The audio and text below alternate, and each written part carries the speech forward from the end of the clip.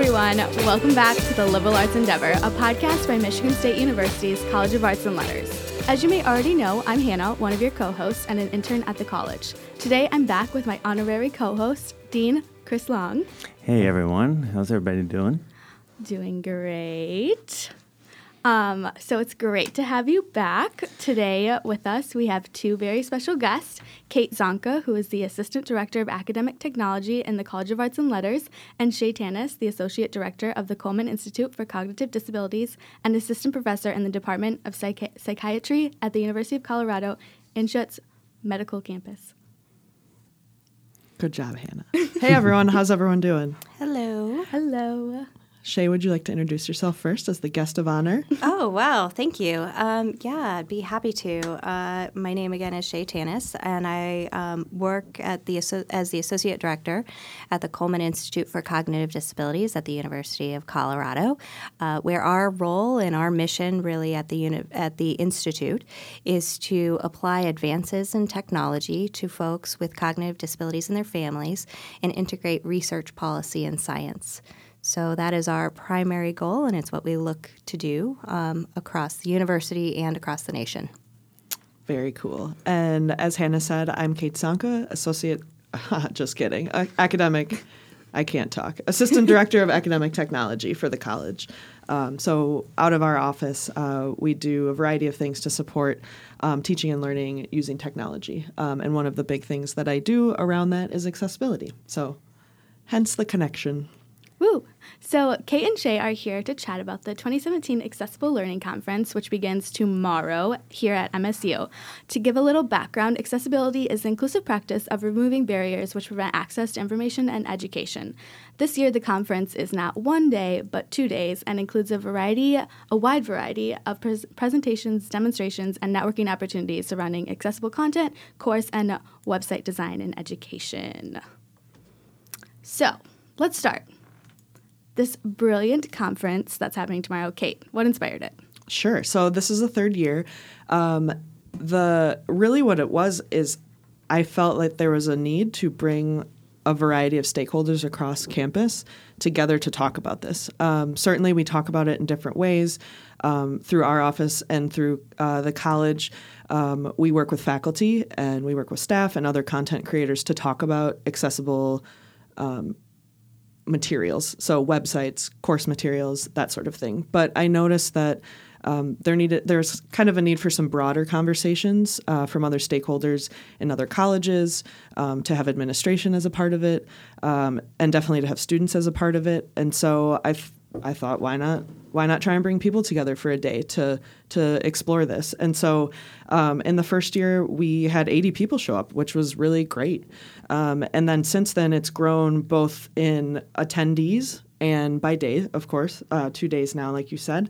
And it's been really interesting to see who has attended the conference. Certainly, still, Michigan State has the largest representation there in terms of the people who are attending. But we also have people coming from the state of Michigan, government. We have other universities in the area, other nonprofits, companies that are doing work in accessibility. So it really, I think, it's regionally drawing a lot of people together to talk about this. And Shay and I were actually having conversations about this last night. But I think it's such an important topic to have a variety of people together thinking about it, sharing ideas. So what this person is doing over here could help and benefit this person over here, and why not put them together to talk about it? So that's really the idea behind it, is let's bring people together to really have these substantive conversations around accessibility.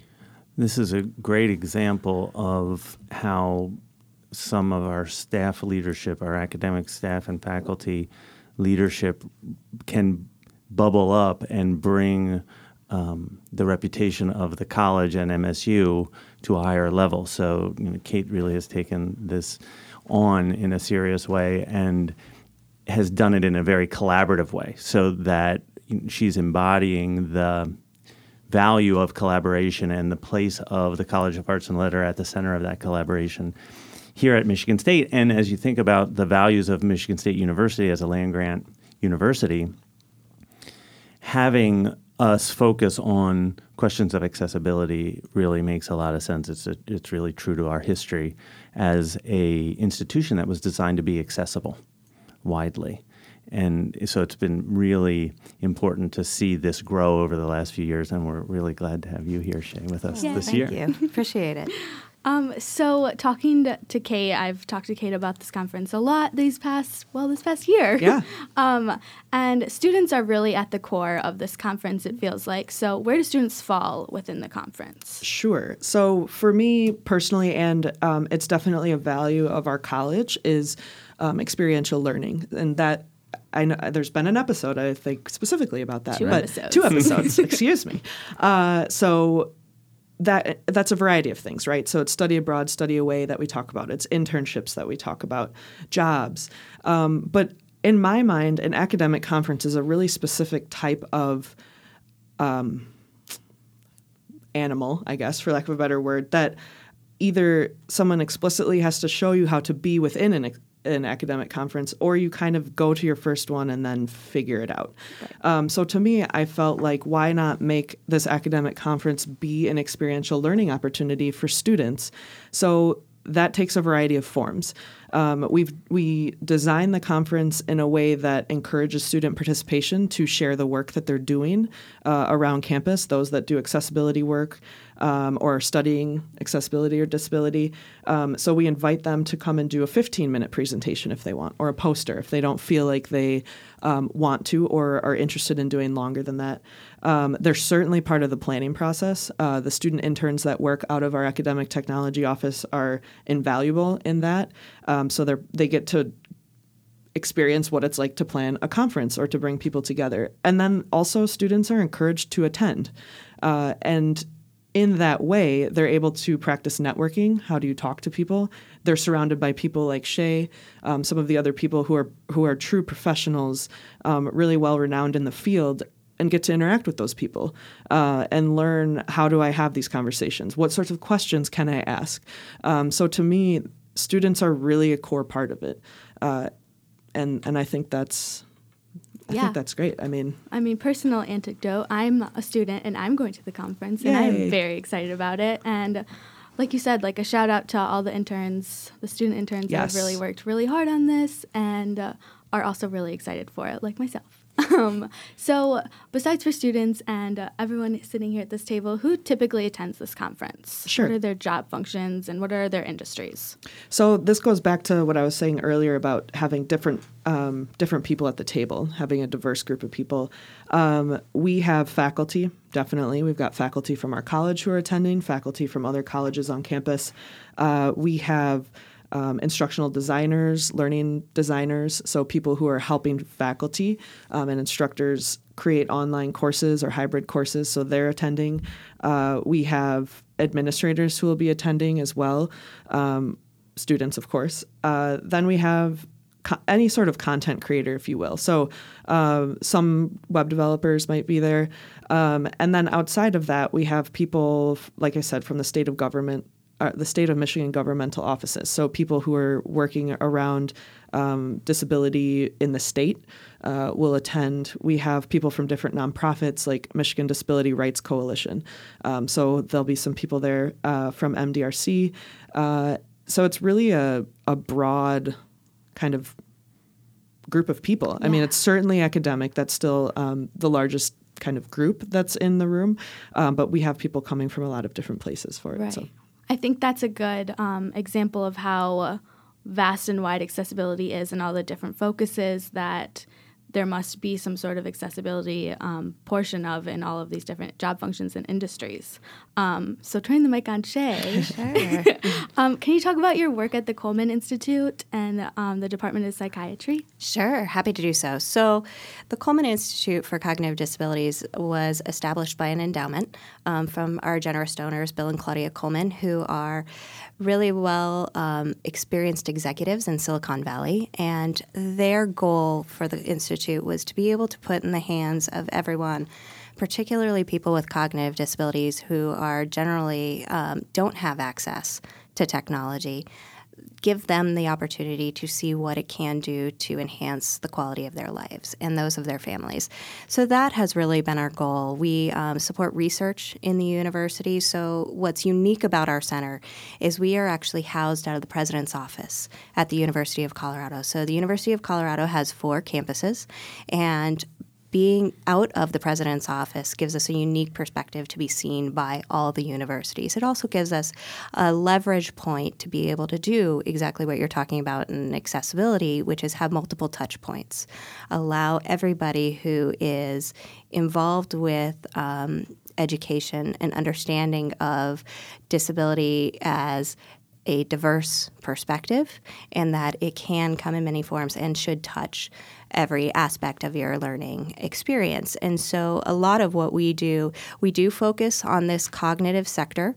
So 30 million people in the U.S., a lot of which, so when we talk about those populations, we're talking about intellectual and developmental disabilities, traumatic brain injury, stroke, Alzheimer's, and severe and persistent mental health. Now, on university campuses, we get a spattering of some of those folks, some more represented than others. But what we're recognizing a lot of times when we do our research, and it ranges from working on specific technologies like social robots for kids with autism, to looking at how does IBM convert large content into plain and simple language, looking at standards-based for accessibility. What does accessibility look like on the web?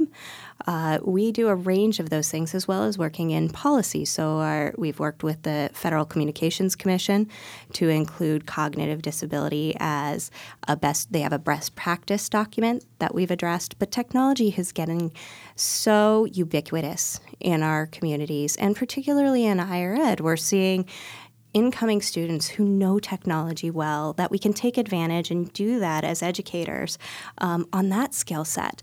And yet we're not seeing those folks with cognitive disabilities have the same opportunities. And so we look to try and increase those opportunities and give faculty an understanding of what is cognitive. We see a lot in accessibility in the sensory and physical disability space, but not as much in the cognitive space. So part of it is also educating what is cognitive disability. In fact, we move to what is cognitive diversity, and how does that apply?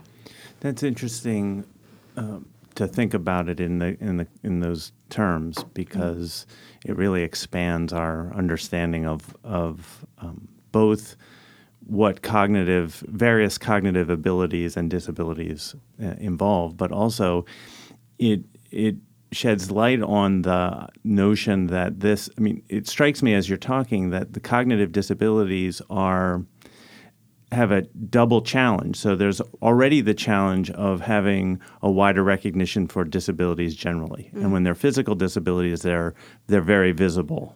I'm also very attentive to the fact that I'm using visual metaphors here for it. So, that's part of the challenge.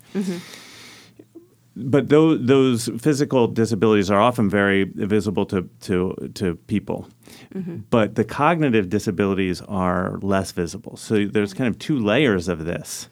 And how do you think about that with respect to the educational mission? Well, in terms of the education, and Kate will give me a little tap, because I don't want to give away too much of the presentation for because tomorrow. You should come tomorrow, everybody. Exactly. So little teasers here and there. A lot of what we try to do is talk about it in that it's not this mystical disability perspective, and break down disability as what is this environmental fit.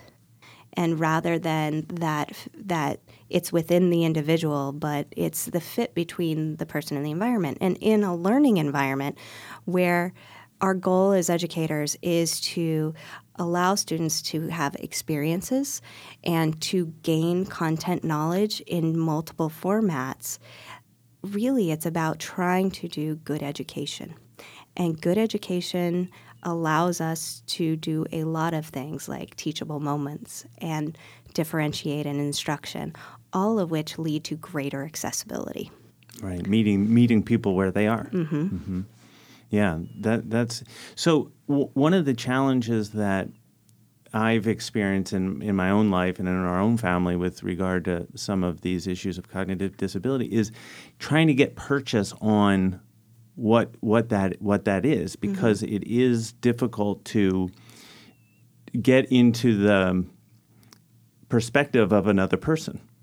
And so how do you address those kinds of questions? That's a really great question, because we work with industry, and we see a lot of the practices that we've seen over the past decades have been using disability sensitivity trainings, using kind of empathy training, the quote-unquote empathy training activities.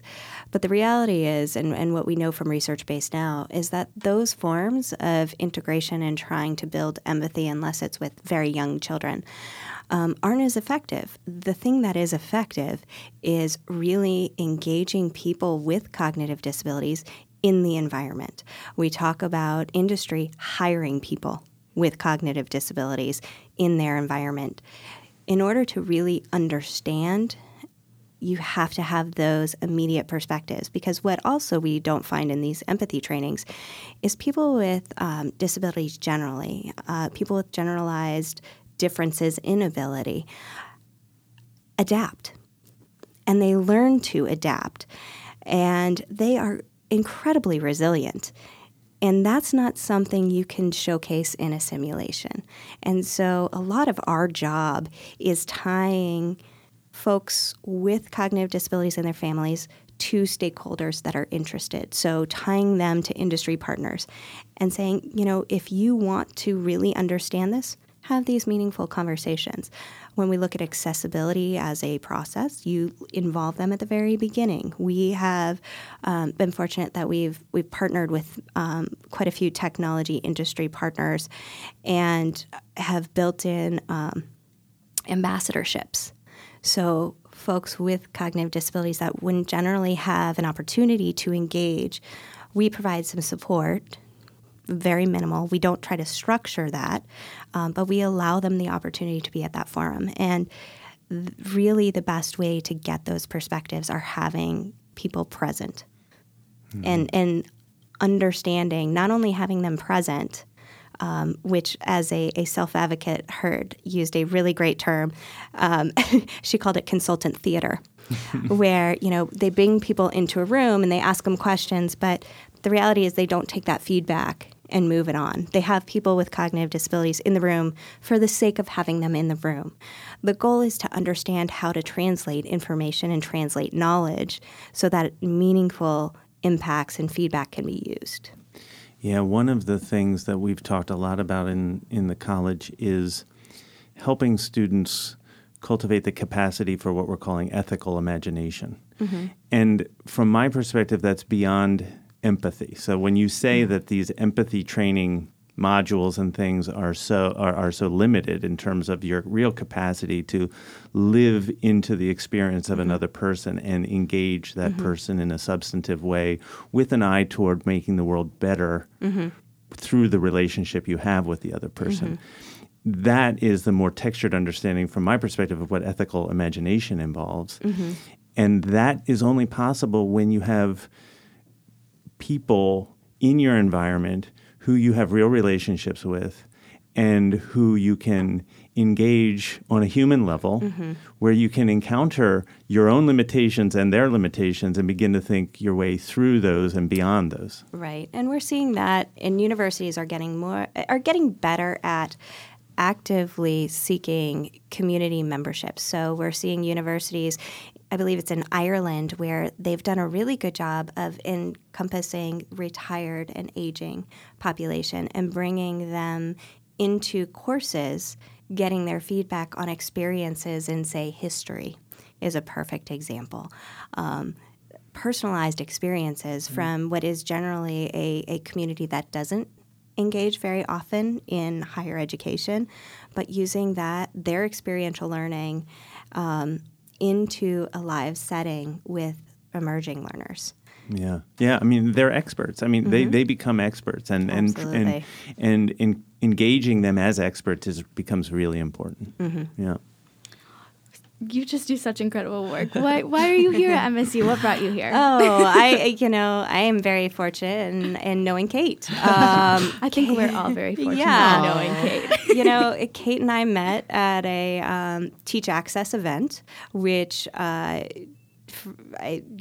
don't know that we've described we that can here. We can describe that. Yeah. I'll let you go ahead and describe that. So Teach Access is a group of industry and university partners who are coming together to address accessibility and by encouraging it to be included in the curriculum.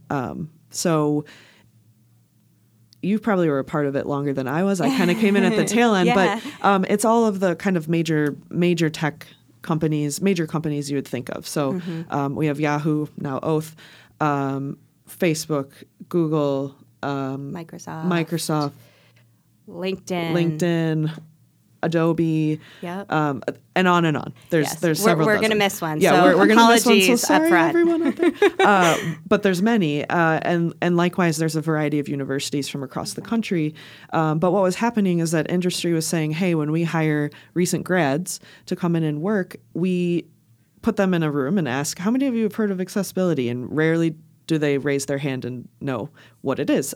So they thought, hey, we would really love to partner with universities on this. So together, the organization, Teach Access, is looking to address this in a variety of ways. So certainly through some things like credentials. So some like computer science or engineering or some of the majors that have those sorts of regulations. That's not the word I want. Applications. Thank you. They're addressing it that way. Shay and I are part of the engaging students in another way, so not just through their classwork. So not just we're going to teach you about accessibility in your XA class, for example, but how can we get students involved in this that isn't just through class? And so certainly something like this conference could be one way, but one thing that we've been working on is a study away experience. So Teach Access is really... It's a unique organization. It came out of AAPD, which is the Association on People with Disabilities. There was a tech forum that first started in that national organization that brought together industry partners with really people from the disability advocacy groups. And out of that, and it started many years ago, really spearheaded by Larry Goldberg at Yahoo, and I think found the right partners and the right timing. Accessibility has become more and more visible. And because we're seeing greater applications for people to participate, we're seeing greater diversity in consumers and clients and students across the board.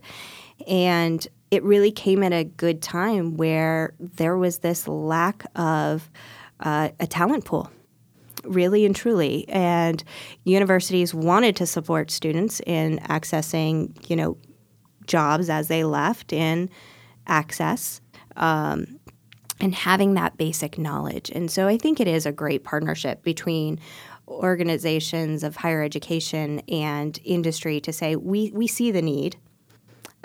And as universities, we want to partner to make sure that we fulfill that need. Right. So we talk about the conference, we talk about accessibility sort of broadly, but why should we be caring about it, and why is it so important in education, especially right here at MSU? Sure. So I think of it as a social justice issue, and I also think of it as a student success issue, which, of course, those can be intertwined in many ways, but we are in the business, if you will, of educating students, helping them acquire new knowledge, new experiences, and why don't we want that for all of our students, no matter their ability, no matter who they are, where they're coming from. So accessibility and digital accessibility is one aspect that we can address to help all of our students be successful. So like I said earlier, that applies to the websites that we use in the university, definitely to digital files, digital content, I should say. So if students are taking an online course, a hybrid course, or a face-to-face course, there are still digital documents being used there. That's important that students have access to that information.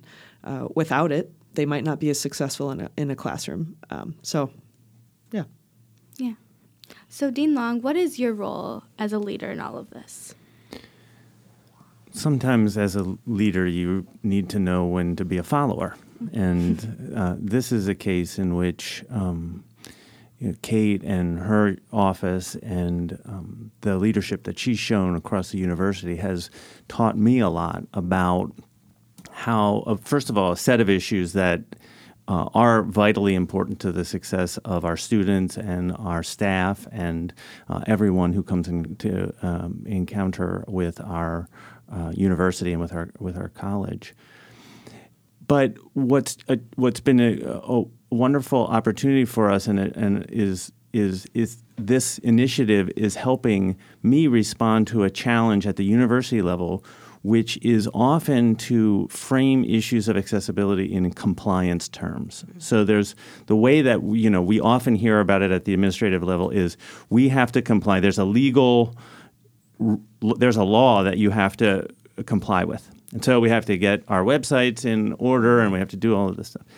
And we have to do that, obviously. But to shift the focus from compliance to questions of social justice, to questions of student success, aligns more readily with our values as a university, with our values as a college. And so continuing to shift the focus as I talk to my colleagues around the university about this issue, having learned so much from Kate and from the previous conferences, is really vital because it is a social justice issue. It is at the core of the Michigan State Land Grant mission to be accessible, to make knowledge accessible, to educate the next generation of citizen leaders, and to do that in a way that is as broad as it possibly can be. And to shift the conversation from compliance to social justice and to the core values through which we really engage with our administrative and academic life. Yeah, absolutely. And I have to thank Dean Long because he's always supportive, and all of the leadership from our college. Specifically thinking about this conference, 3 years ago when I pitched the idea to Scott, who's one of our assistant deans who we work in the office together. He was like, sure, let's try it. Let's see what happens. If it fails, we tried it. It was one day, no big deal. And there was so always from the beginning, the college has been super supportive of this idea, of the conference specifically. And there's a lot of skepticism across, not a lot, but there is some in other parts of the university. So I think that our college really, truly cares about this and has supported it all along. So. Yeah, and one of the things that, and this is a way to ask Shay your advice on this, because the challenge that we really have now is what's the next level for us? This has bubbled up, and part of what one does in these cases is to nurture what's successful, to see the opportunities that you have to lead, and then to try to nurture that. But we need to integrate it into the academic mission of the college and of the university. And I know the work that you're doing has that tie-in as well. Yeah. You are incredibly fortunate, Kate, here to have administrative support across organizations, not only higher ed institutions, but industry, private organizations in direct support provision for people with disabilities. When we see access really take off, it's because it was a demanded interest of people in administration. They cared about it. It was important. So what it does is when you have that high level of support from administration, it does support a cultural shift. And as we move forward, higher ed has compliance concerns that we have to address. But I think most importantly is changing the shift in the culture. And some of that has to do with how do we evaluate success of accessibility? Do we do it through student evaluations? Do we do it through demonstrating, rewarding accessible classes in the way that faculty can be rewarded for that type of access? Because the reality is when you do a good job in accessibility, you're doing a good job in teaching. It allows you that diversity. So in terms of moving it, I do think you have a tremendous opportunity in that you have administrative support here. That's not something you always see. And so we're lucky at our university. We have it as well, being out of the president's office. That gives us some visibility that we wouldn't necessarily see. But that is an amazing piece. But also allowing students, I applaud Kate as well in integrating students. Students become our bread and butter of how to see social change within the university. And so partially engaging as many students as you can in the conversation of accessibility, giving them opportunities to know what it means and to know what it looks and does not look like. So, you know, one of the principles of teaching is demonstrating what something does not look like can be more effective in educating what it does look like and knowing that difference. So those are things you can do.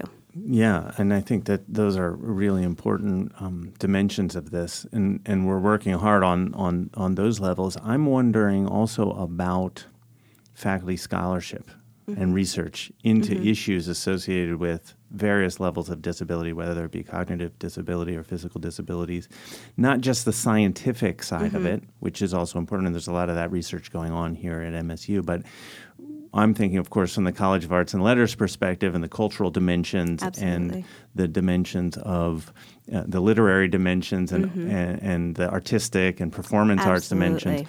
So do you have some thoughts about that from the research side of your work? Well, we as you know, we talk about nationally, disability will affect anybody at any point in time. So everybody at some point in their lifetime will experience disability. And it can take any form in any type of discipline. So ensuring that there's a touch point as to what that looks like in the performing arts.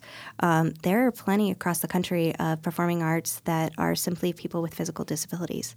How does that look different? How can we incorporate that as a different genre of education? Looking at it from, you know, social science perspective, there certainly has been a lot about learned helplessness going on in positive psychology, and how do we look at learned hopefulness and turn that on its head? Also, how do we look at pedagogy to be more inclusive in its applications, multimedia formats? You know, you get down to some of these nitty-gritty details of accessibility, but what they're all doing is presenting opportunities for people to learn in different ways and demonstrate success in different ways. Yeah. So there's a lot of research still to be done, particularly in the cognitive space. Yeah. Well, that was just a snippet of what you'll see tomorrow at the Accessible Learning Conference. For more information on that, you can visit accessiblelearning.org, learn about the different keynote speakers like Shay, all the different workshops, and more. So, yeah, I think we're going to start wrapping it up. Thank you, everyone. Thank you so much for coming.